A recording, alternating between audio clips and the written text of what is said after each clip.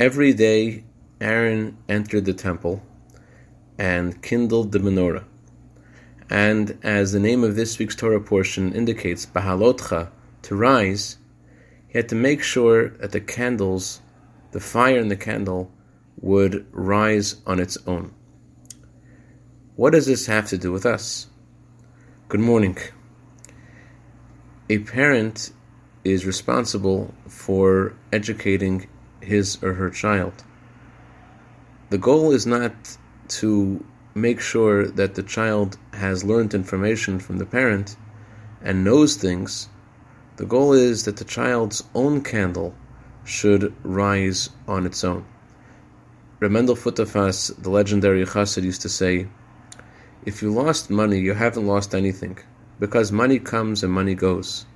But verloren den Mut is a ganze Mensch verloren. If you lost your drive, the whole person is lost. What we're trying to give our children is the drive, that they should feel that this is their own fire, that Judaism isn't just something that their parents did, but something that they care about themselves deeply.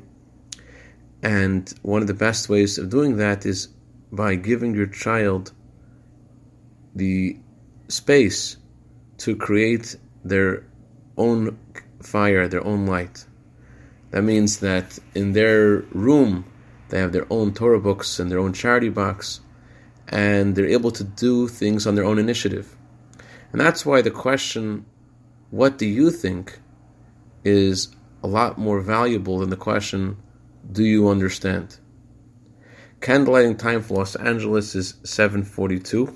To dedicate our minute of Torah today to Avi Weiner and Yonatan Hamburger in honor of their birthdays today for a year of bracha v'atzlacha b'gashmius u'v'ruchnius. Have a wonderful Shabbos.